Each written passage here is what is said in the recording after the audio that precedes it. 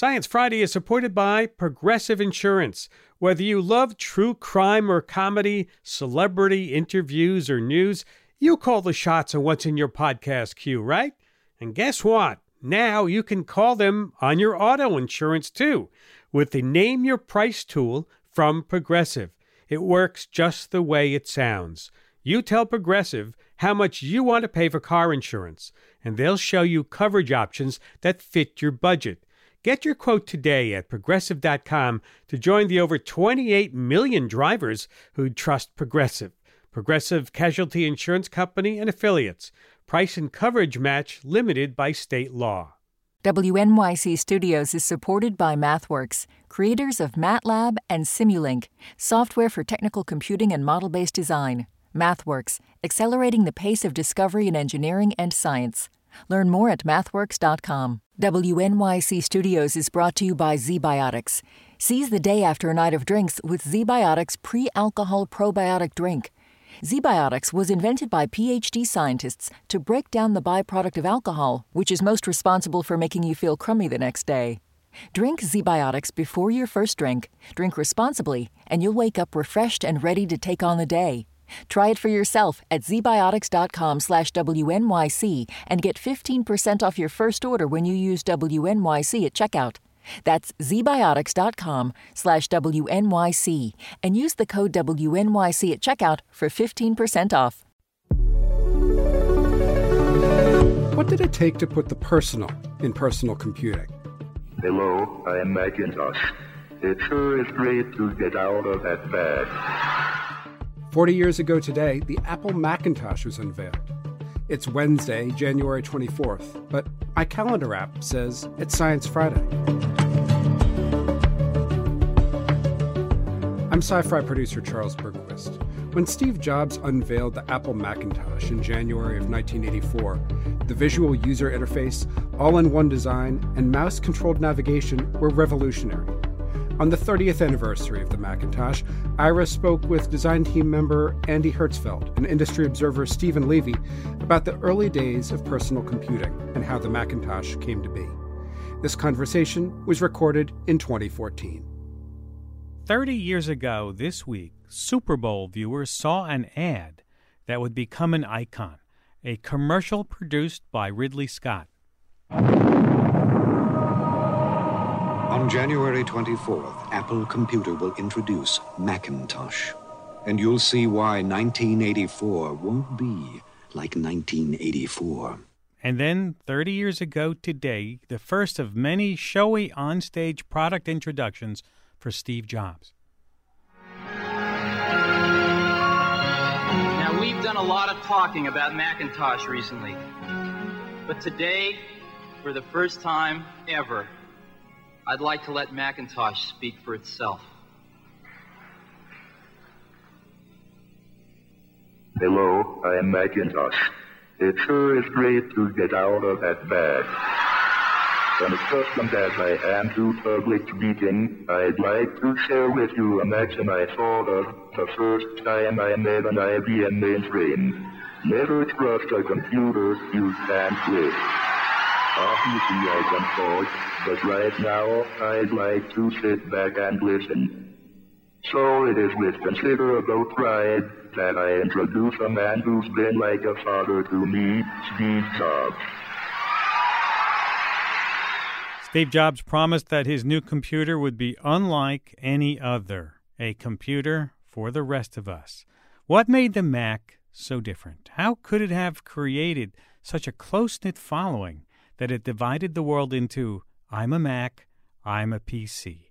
That's what we'll be talking about this hour, and I'm delighted to have two guests who were present at the creation of the Macintosh. Stephen Levy, senior writer for Wired, author of the book Insanely Great, The Life and Times of Macintosh, the computer that changed everything.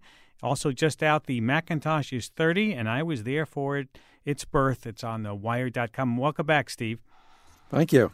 Also with us is Andy Hertzfeld. He's a software engineer who was a member of the original Macintosh design team. He wrote the book Revolution in the Valley, the insanely great story of how the Mac was made, sharing some of his behind-the-scenes stories of the development of the Mac. Welcome, Andy. Hi, glad to be here. Both joining us from Stanford University. Were you guys at that first demo? Yeah, you bet. Hey, I wasn't. I had finished my story for Rolling Stone, Let's so I was in New York sort of tracking it. Unfortunately, no one was live tweeting it. I was scared. Yeah? I was scared to death our demo was going to crash. Were you? It was about 30 years ago exactly to this hour. It would have been going on Pacific time, right? Yeah. Yeah. You were scared it was going to crash. Yeah, as it did many times in rehearsal. So Steve was sort of afraid himself, or was he extremely confident? Yeah, nothing he was. I'm sure he was quite nervous. Yeah. Steve, you write that in Wired that the minute you first met the Mac, you knew it would change the lives of millions of people. How did you know? That's that? right. Tell us about that. Well, you have to put yourself in a mind frame of where we were 30 years ago, and so many people. Use computers now, and of course they're not 30 years old even. But back then, it was the very primitive times. We were almost like cave people. The computers we used, which weren't very popular then, they were just popular among a small group of enthusiasts or hardcore IT people. And they had these green phosphorescent letters. It was very hard to control. You had to learn these incantations to make things happen. There were these things you had to worry about like modes. Am I in the editing mode? Am I in the writing mode? And there comes Macintosh. And I remember very clearly the woman who gave me the first demo the day I visited the Mac team in November 1983 pulled this beautiful thing out of the box. It was a computer you could lift and turned it on. And immediately it was like a published document. There was, dark text on the screen. It started off with a smile, and you could manipulate the text like almost like a magical printing press. And I realized this is actually a natural way to do things. It was just easy to move things around. There were none of these complicated modes. And I said, I want one, and I think a lot of people are. Mm-hmm. And this is the better way to do things. Andy, how much of the success of Mac do you think was due to these little parts of the friendly image, the icon that smiled when you booted up, the sad Mac face when something went wrong, even the bomb, I remember, the bomb. How much was that all due to its success due to that humanizing of the machine? Yeah, some of it was due to its personality and spirit. But really, the main thing was we really loved the user. We cared about the user. We wanted them to have a great experience. The Macintosh was really the first affordable computer that really cared about ease of use, that really tried to meet the user on their terms rather than making the user work on its terms. Mm-hmm. And Stephen Levy, how crucial was Steve Jobs to this? Is they basically synonymous here? I don't know 100% synonymous there. In the Venn diagram, he covered a lot of shade, but not 100%. And when I did the story, I was writing for Rolling Stone, documenting it. I found myself in the middle of this controversy that had occurred about the original person who started the Macintosh team had been forced out, and he was unhappy about it. And I got an earful from him about it, and and did discuss this with Steve Jobs when we finally had an interview. But I think it's undeniable that Steve Jobs was the impresario. He was the person who had the last word about what we saw. He was the person who drove Andy and the rest of them to the finish line on this. So I think he deserves a major share of credit for that. Andy, how were you recruited and all the other people? How did you get to this project, and did you seek it out? Yeah, I sought it out. The Macintosh was a tiny little research project at Apple when I started in the summer of 1979. The first thing was I met Burrell Smith, the hardware designer of the Mac. I became good friends with him, started helping him with some demos. I was jealous that it wasn't my job to work on the Macintosh. I was just helping him a little bit on the side. And then in February of 1981, there was a big management shakeup at Apple where they fired my manager. And I took that opportunity to ask, hey, maybe I could go work on the Macintosh with Burrell and Bud. And so that's how I got started. There's a story I tell in my book about when Steve finally decided. At first, when I I met with Steve, and he goes, "Are you any good? Are you good enough to work on the Mac? We only want really good people." And so then he decided I was good enough, and he came by my cubicle, and he said, "I'm taking you to start work on the Mac." And I said, "Well, just give me a day or two to finish up the stuff I was doing for the Apple II." And he said, "No." And he unplugged my computer, causing me to lose the work I was doing, and just carried it away. And what could I do but follow him? And I should add that Andy is really, really good. Steve made a great choice there, and he's had a great career at the Macintosh and afterwards. Was Steve like that? Would he be the kind of guy who walk up to your desk and rip out your computer and get your attention that way? Yes. Steve was the master of dramatic gestures. Any others you could share with us? Oh, sure, all the time. I mean, one thing that's relevant now is he really foretold the future, how he drummed into us how important the work we were going to be doing. We were all excited anyway because we loved the Apple II, and we saw a chance to bring the joy we found in the Apple II wasn't accessible to most people because it was just too complicated to use. So we thought we could, be doing a really good thing for the world. But it was Steve who just hammered it into us how important it was, and that really made us work that much harder. But there's all kinds of stories about Steve doing amazing things. Bruce Orn has a story when he started on the Macintosh. We needed a Lisa, Macintosh's ancestor, to develop software for the Mac, and he didn't have one. And so Steve told him to go get one, steal one right off the desk of John Couch, who was running the Lisa team. Wow. But this was a great leap of faith on Jobs' part and your part, that something like this is a totally different way of doing things. Not really. We didn't think of it as a leap of faith. It was obvious to us once we got it going. It was so much a better way. So there were some risky aspects, but not really in the core paradigm. It was better. We knew it. We knew it from the very beginning. We still believe it now. Science Friday is supported by Random House, publisher of When Breath Becomes Air by Paul Kalanithi. When Breath Becomes Air is a memoir by an idealistic young neurosurgeon attempting to find hope and beauty in the face of his own terminal cancer diagnosis. It's a memoir about a doctor becoming a patient, a new father confronting mortality, and a reminder to live while we're alive. When Breath Becomes Air by Paul Kalanithi is available at prh.com/air. Science Friday is supported by NetSuite. Quick math. The less your business spends on operations, on multiple systems, on delivering your product or service, the more margin you have and the more money you keep. Obvious. But with higher expenses on materials, employees, distribution, and borrowing, everything costs more. So to reduce costs and headaches, smart businesses are graduating to NetSuite by Oracle. NetSuite is the #1 cloud financial system, bringing accounting, financial management, inventory, HR into one platform and one source of truth. With NetSuite, you reduce IT costs because NetSuite lives in the cloud with no hardware required. You cut the cost of maintaining multiple systems because you've got one unified business management suite. Over 37,000 companies have already made the move. Backed by popular demand, NetSuite has extended its one-of-a-kind flexible financing program for a few more weeks. So head to netsuite.com/Friday. That's netsuite.com/Friday. Science Friday is supported by the Planetary Society. Co-founded by Carl Sagan, led today by Bill Nye, the Planetary Society is a global nonprofit that exists for anyone to take a role in advancing space exploration.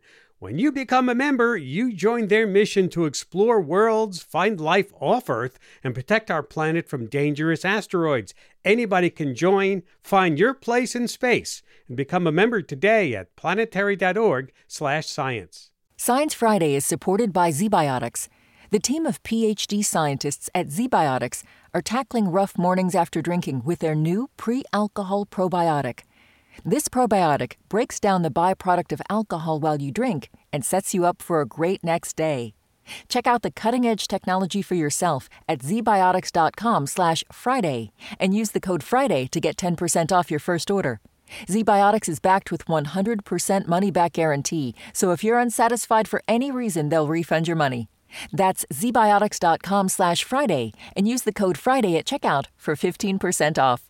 Mm-hmm. And Steve, there's the mythology of Apple that the early days it was a computer club, it was made in a garage. Well, none of that is true. No, that is true.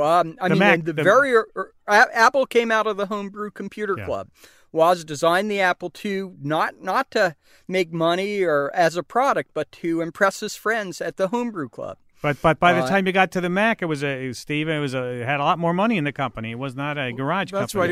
It was a public company by then, and everyone wanted to see what Apple was going to do next. By that time, the IBM PC had been introduced, and that was very, very, very popular. And it was threatened to eclipse the Apple II, and in fact it did. And it really became a question of, was Apple's next computer going to be able to compete with the IBM PC? And when I did my Rolling Stone story for the launch of the Mac, it was very clearly, this young team of designers against the big bad IBM. And when I interviewed Steve, he framed it in just that way. He said, if we don't stop IBM, no one is going to do that. And that's why we saw that commercial. The evil empire was clearly supposed to be IBM. And where did the phrase "the computer for the rest of us"? Was that Steve's idea? I'm not sure who exactly thought it up. I think it was probably Steve Hayden at Chiat Day, but certainly Steve Public relations it. firm. Yeah. No, they were the advertising firm who created the 1984 commercial as well as lots of other stuff. Did that phrase catch on immediately? I think so, but I'm not sure. I think it did, and sometimes as things often do, when Apple didn't live up to that, it was thrown back in Apple's face. Oh, really? In what way? I've heard it called the computer for the rich of us. Yeah, like that. It cost more. It cost more than I think Andy will confirm the team wanted, and it cost more than Steve wanted it to cost. The board, Apple's board, decided to price it, much higher than the competition because they said, well, it's better. People will buy it, and initially we're going to sell all we can make. But it was a start that it took Mac a long time to catch up in the marketplace. I will be right back. Our number 844-724-8255. Talking with Stephen Levy, Andy Hertzfeld about the 30th anniversary of the Mac. Stay with us. We'll be right back after this break. This is Science Friday. I'm Ira Flato. We're talking this hour about the creation of the Apple Macintosh 30 years ago. Announcement today. My guests are Stephen Levy of Wired, Andy Hertzfeld, a member of the original Macintosh design team. Our number 844-724-8255. Andy, some people criticize Steve and Apple for what they see as taking credit for the main new introduction, the new feature of the Mac, which was the mouse, which was developed at Xerox Palo Alto Research Center Park. Is that being overly critical? Yeah, I think so. I mean, Steve never claimed to have invented the mouse or the basic underlying technology. What Steve deserves enormous credit for was realizing that it was the right way to do things, adopting it. Also, one of the things that Apple does deserve credit for is going to the one-button mouse. The Xerox software that we originally saw had 3 different buttons, which always created confusion. Well, which button should I use in this case? We simplified it down to 1 button, so there was no question about what you needed to do. Mm-hmm. Let's go to the phones. Let's go to Dave in Pittsburgh. Hi, Dave. Hi, Ira. Enjoy your show and enjoy your guest today. Back when I was a young teacher, I would go to these clubs, computer clubs, and people would bring Macs and Apple IIes, and I could never afford either, but I borrowed one from school. Soon the buzz became, hey, there's this other system out there, the PC. My question is, how did IBM let the PC become public, and why did Apple keep their architecture private? Can you answer that? Good questions. Thanks for calling. Yeah. Still to this day. Well, there's degrees of openness, and the Macintosh sought third-party developers. It was very open to the extent that anyone in the world, if they wanted to, could write software for it. The reason we didn't make it open hardware-wise was we wanted the Macintosh to be simple and easy to use. And it gets very, very complicated if you allow people to add additional hardware. Then you get into issues of configuring the drivers. I mean, I think sometimes in the PC world, it's kind of a nightmare just to get everything working and keep it working. There was a brief period. I remember building one when you could build a Mac on third-party hardware. Apple allowed this to happen, and it that's right. Didn't really go very far. It was awful, to tell you the truth. Yeah, the stuff was it didn't really cost much less. And it was it didn't work as well as the Apple ones. And when Steve Jobs came back to Apple in 1997, he pulled the plug on that program and went back to his original instincts that he had for the Macintosh. And I think he did pretty well with that.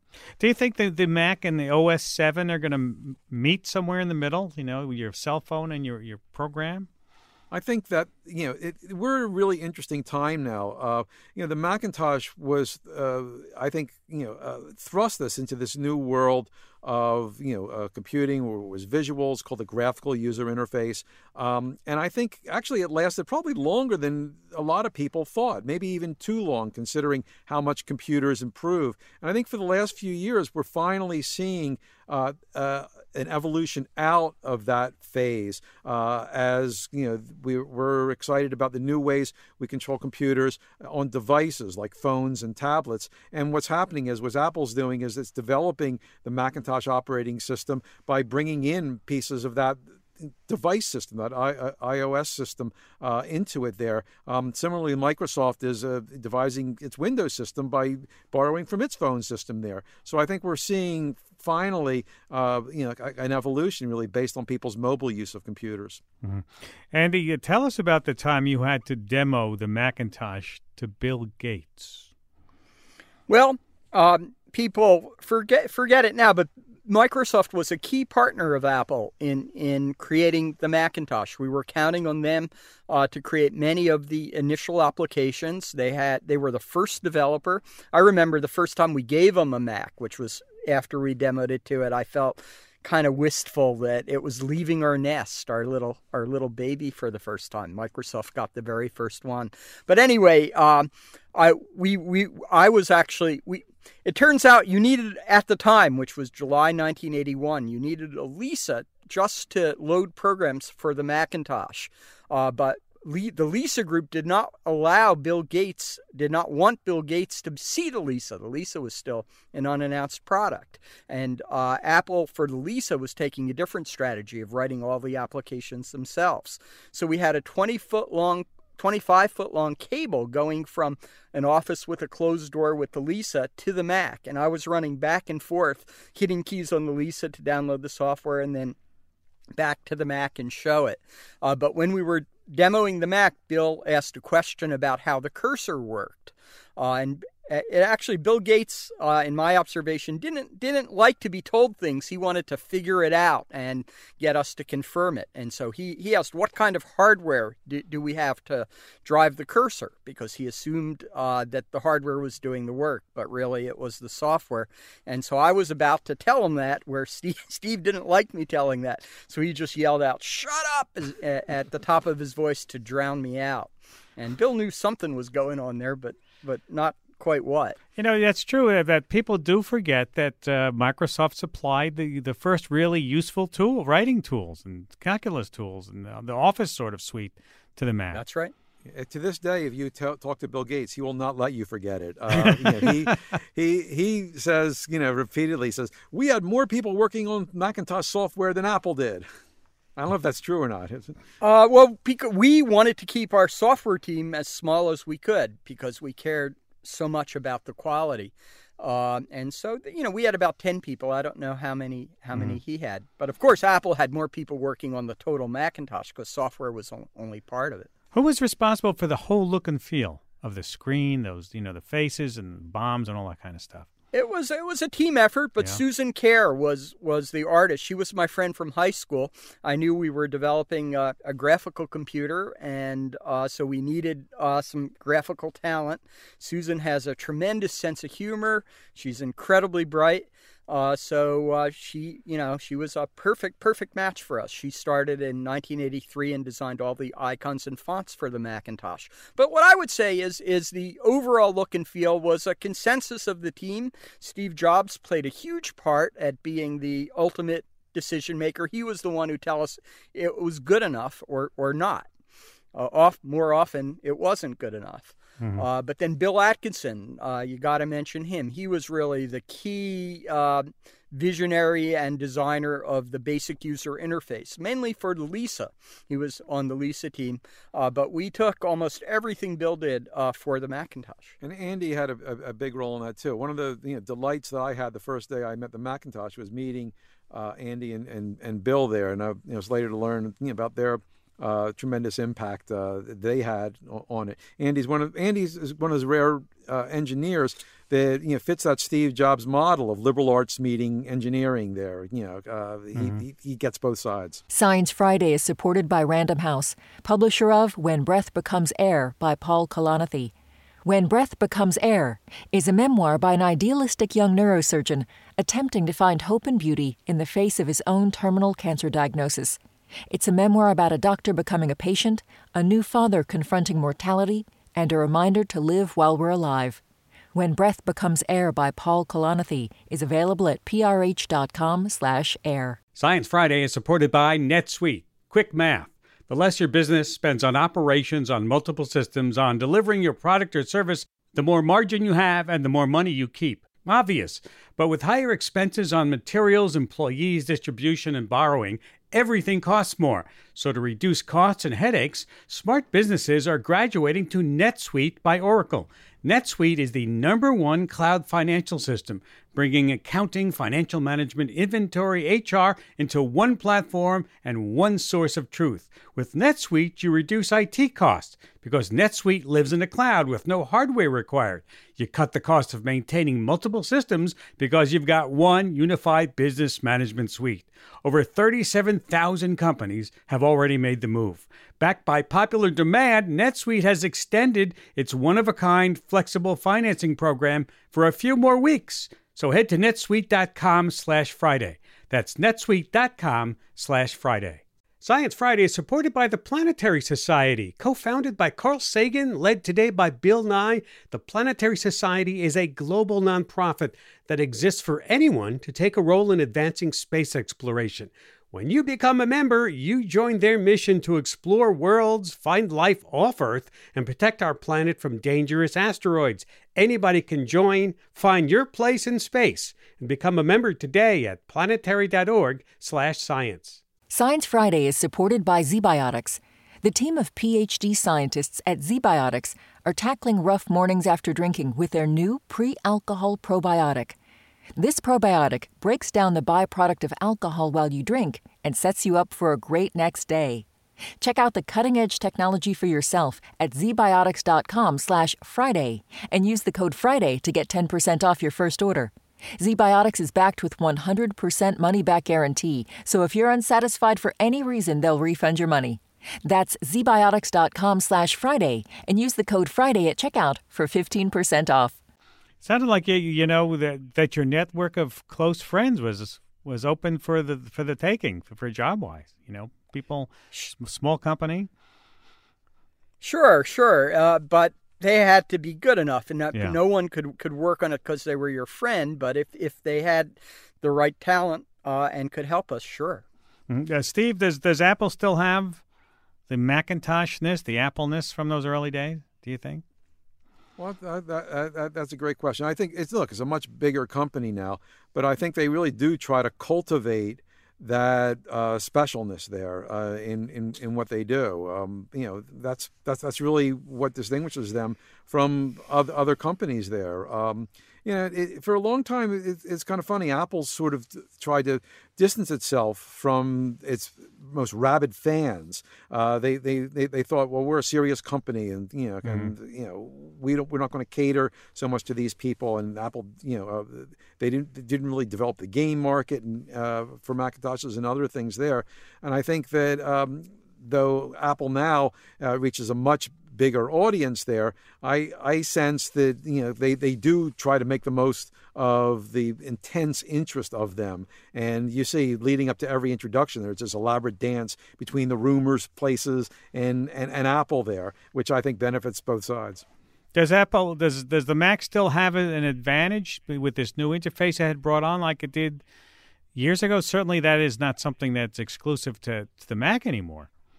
Well, Windows, was, I think, emulated a lot of what happened in the Macintosh. From Bill Gates' point of view, he said they were both borrowing from Xerox. So what's the difference? But I don't think you would have seen Windows develop the way it was if it wasn't for the Macintosh there. But I think Apple tries in its way to get things just right and present that delight to what it does. And Apple retains the original advantage of making both the hardware and software in concert.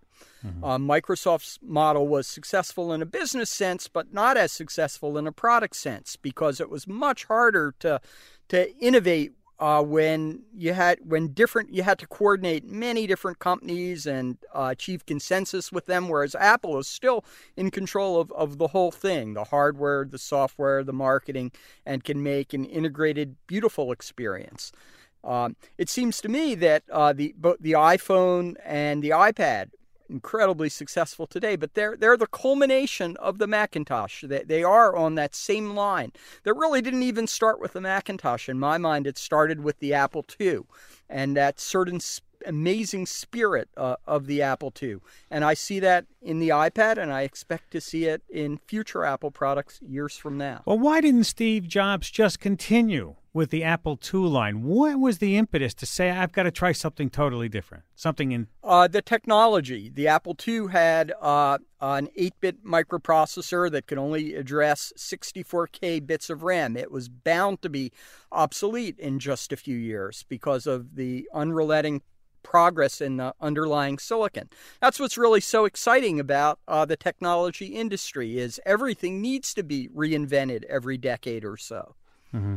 And was that the insane? You both in both of your books you use the phrase "insanely great." Is that what was the insanely great part? If you could sum that up.